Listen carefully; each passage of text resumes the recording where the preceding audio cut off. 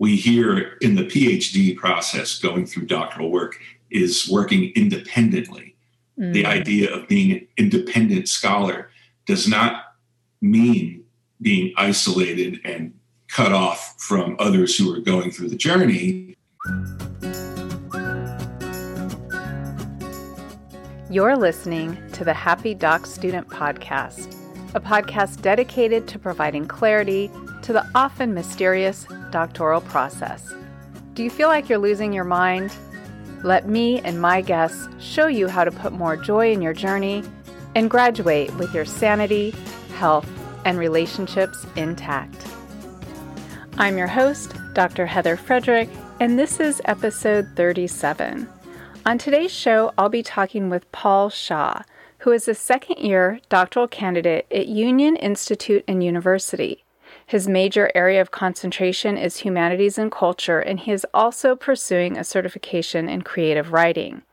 Now, along with juggling doctoral coursework, conducting scholarly research, and teaching, Paul maintains his career as a professional jazz musician. I mean, come on, how cool is that?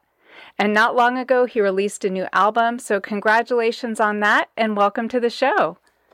Thank you so much, Heather. I appreciate it.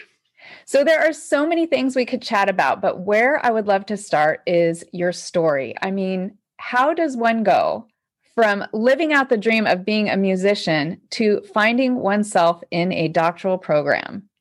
Well, everyone's story is different on that count. Mine, it goes like this. My career as a performing musician was during my time in the military. So I essentially logged 20 years in the Air Force as a touring jazz drummer. And then the last 3 years of that career, I also spent teaching at the Air Force Academy. So when I retired, my wife, Melanie, and we packed up and went to Manhattan to pursue music further. Mel being a longtime online educator, it was very easy for her to continue doing what she does while we moved to Manhattan. So at this point, the PhD wasn't quite on my radar, but playing in Manhattan was. I did do a master's degree there. That was kind of a tactical move to do a master's at NYU in order to meet musicians, also utilize my GI Bill from my retirement. Those two things really helped us kind of thrive and get my career going in Manhattan as a player, as a musician. And when that ended, I did 3 semesters to get my master's. And I was like, I really want to do this. I want to do a PhD that informs my music. So while there were options to go into a doctor of musical arts, a DMA, which, and having done some research, it really felt like it was more of the same graduate work, just even more targeted. And so I started looking around at traditional PhD programs because I really wanted the challenge of writing a traditional scholarly dissertation, because some of my interests outside of music include history and kind of social studies in general. So when I found the program at Union, it's an interdisciplinary program, and it brings together all these different strands. And the thing that probably drew me in the most was the fact that one component for the final project is a creative dissertation. I could choose to do a full-length album of music, for example, with a scholarly, anywhere from 80 to 200-page contextualizing essay. So that initially drew me in, a way to continue the creative process, but to broaden the scope into an interdisciplinary way. And I felt like, okay, well, this would be great because this will in turn inform the way I compose, play, the kind of projects I want to do.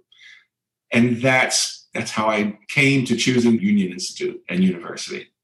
So it sounds like you were actually able to find a program that was a really interesting blend of creativity and academia. So I've got a couple questions for you. One, did you always think of yourself as an academic?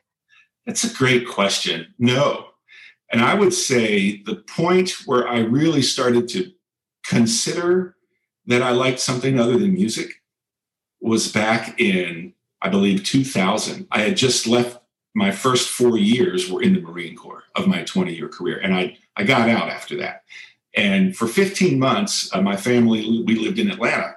Our kids were going to school. Melanie was new to the online world and doing well. And I went to school at Georgia State University. And it was my second time around. I had already done 2 years at Rutgers before Mel and I, we left school, we got married and started the family. But at Georgia State, I had a history professor who, through his course, I fell in love with American history and pursued that. Ultimately, when I did get the bachelor's, it was a bachelor's degree in American history and music. So I think that was the beginning of some notion that I really loved history, liked writing, and have recently taken with writing poetry in addition to the lyric writing that I've been doing for nearly 15 years too. So I'm sure some of the listeners are listening thinking, wow, part of his dissertation gets to be creating an album, which sounds amazing. How long did it take you to find a program that was such a great fit with your skill set, your interests, and where you want to go next? Yeah, that was an interesting process. I had a few schools that I wanted to look at. I knew Juilliard has an artist diploma. Even NYU has a PhD program. The only one I actually applied to first was Boston's online music education. And I was waitlisted on that program and ultimately didn't get into that. It was tough. I had no education background at that point. I was just performing. But I liked a lot of the courses. So I started to look at programs, A, that were online, and B, that really did kind of allow for not only music, but some other areas that I was interested in, politics and history. So when I saw the description of Union Institute University's program, a couple things I was drawn to: the interdisciplinary nature of it. So there was a lot of humanities, lots of philosophy, the creative dissertation piece where I could create music as part of the structure. And then a part that was also important to me that turned out to be very important was the 10-day in-person residency. I felt like that piece, granted, we've been in COVID, and so I've had to do 2 via Zoom. But I did do 2 that were in person, and I think I'll have at least 1 more that will be in person again. But that component has proven very exciting because the time that we get together with faculty and peers really carries us through to the next semester.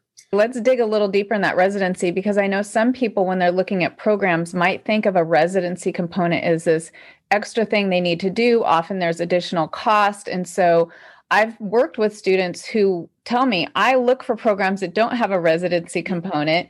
You just shared how important it has been for you. And I know as a faculty member teaching those residencies, for me, feels like so much happens in such a small period of time that is difficult to create over email or an online class. Do you want to talk a little bit more about your residency experience? Yes. So first residency, every day from approximately 8 a.m. to 5 p.m., there are classes going on for 10 days. Each class that you sign up for at the residency meets 3 times for 2 hours each time, in addition to other presentations by faculty, some dinners, some lectures, and plenty of social events as well. So it's intense. You meet people fast, and you learn a lot about people in a very short amount of time. And it's particularly with your cohort. And my cohort started at 15. We have 9 members now at the 1.5 year mark of a 3-year program. But you learn so much, and the relationships, they forge so quick during a residency. It's very intense. And that momentum and that inspiration kind of carries through the semester in terms of feeling connected to the work that you're doing, because you're still remembering the residency and you're cognizant of the fact that it's going to come again. So it was a nice arc to get from one semester to the next. Yeah, I know that for me as a faculty, it was kind of what strung together those periods in between where you're not having that face-to-face. And like you said, right now with COVID, we're using the technology that we can, and absolutely you can build relationship, you can still feel connected. And for those of you out there listening thinking, yeah, I'm not sure residency is really that important to me. You know yourself best, but I can say from my experience, having residencies available have meant a lot in terms of maintaining that motivation that you need to keep going, particularly because you're not only learning, like you said, intensive, you're getting to connect with the faculty. So you're actually getting content, but you're also getting support and you're meeting people who are doing and going through the program with you. Let's talk about that. How important has support been for you? It's the linchpin, in my opinion, of success in one of these programs. Support is critical. And I feel like the residencies, even on Zoom, of course, my perspective with the Zoom residencies, my relation to Zoom is that I had 2 in-persons first, and they no doubt have carried into the Zoom relationships. For the new folks, they only know the Zoom residencies, and so we work to help them, us older students. We have text threads, we have Facebook group. Cohorts are really integral to support, I think. We kind of carry each other across the finish line, regardless of the concentration we're in. In fact, these days we're doing vastly different things and don't see each other as much, so that those touch points are just invaluable. In the early goings, like the first and second semester, we're constantly checking in to figure out dates, when this assignment is due for who, how are you doing on yours? I've got 8 pages. I'm really burned out. How about you? And those things I really do feel are the key to moving forward and not talking yourself out, quitting, which is not always a good word. There are always valid reasons, but it can overwhelm you. And with that kind of support, you can mitigate those feelings of being overwhelmed and pushed through.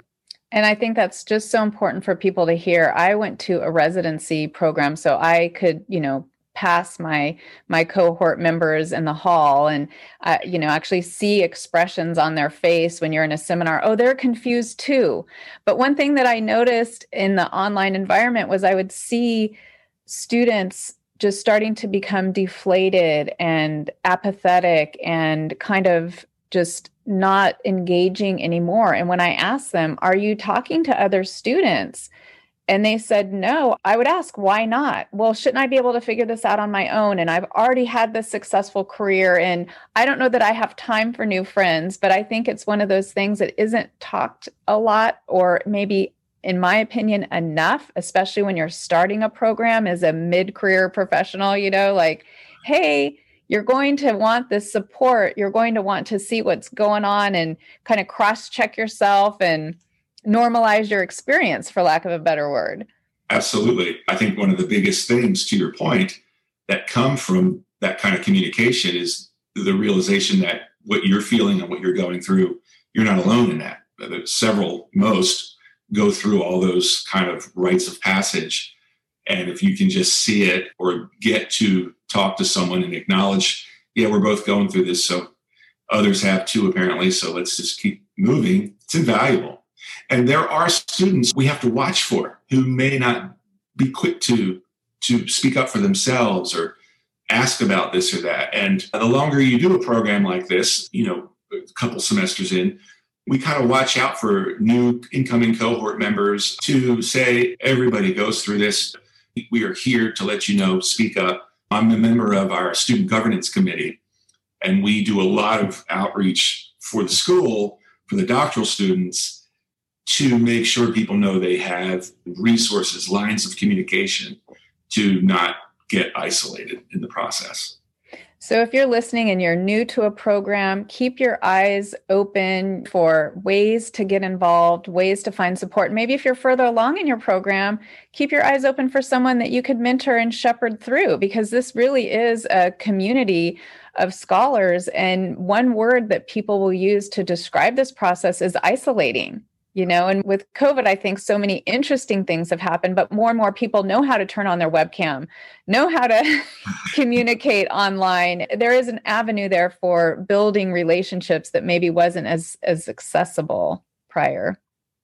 You mentioned isolate. Another word that we hear in the PhD process going through doctoral work is working independently.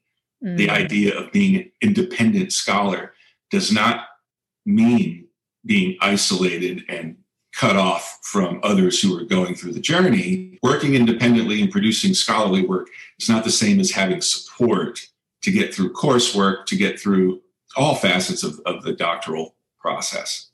I want to know, Paul, you as a musician, do you still have hobbies, and how important is it to maintain a hobby while you're, or a favorite pastime, something that relaxes you while you're going through a program? That's a great question. I read, I like to read, which is helpful to be in a doctoral program. That's for sure. But for example, I have a month off before we start again, what will be my fourth semester. And I'm just like reading as many novels as I can. Some poetry. I love to read poetry. In the course of a day, there's some time at my drums, there's some time at the guitar, and there's some time at the keyboard writing. And I do like to get outside. That's my balance. That's where I take my breaks.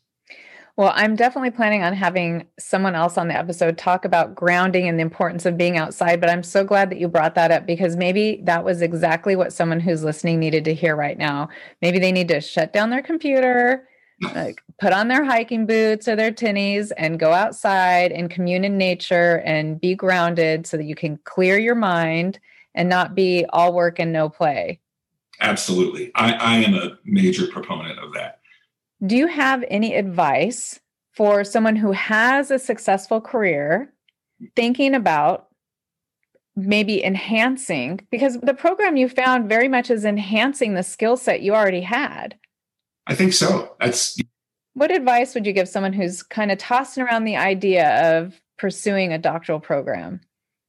I would say, in looking for a program, really take a moment to reflect on whether or not you do value the residency piece, or whether it's not something you want or can have in your life circumstances. If you prefer it to be all online without that in-person part, that's an important place to begin, because then you can start looking for schools based on that. But looking at a program, because it's such a long game investment, even if it's just you burn through it in 3 years, still that's a significant amount of time.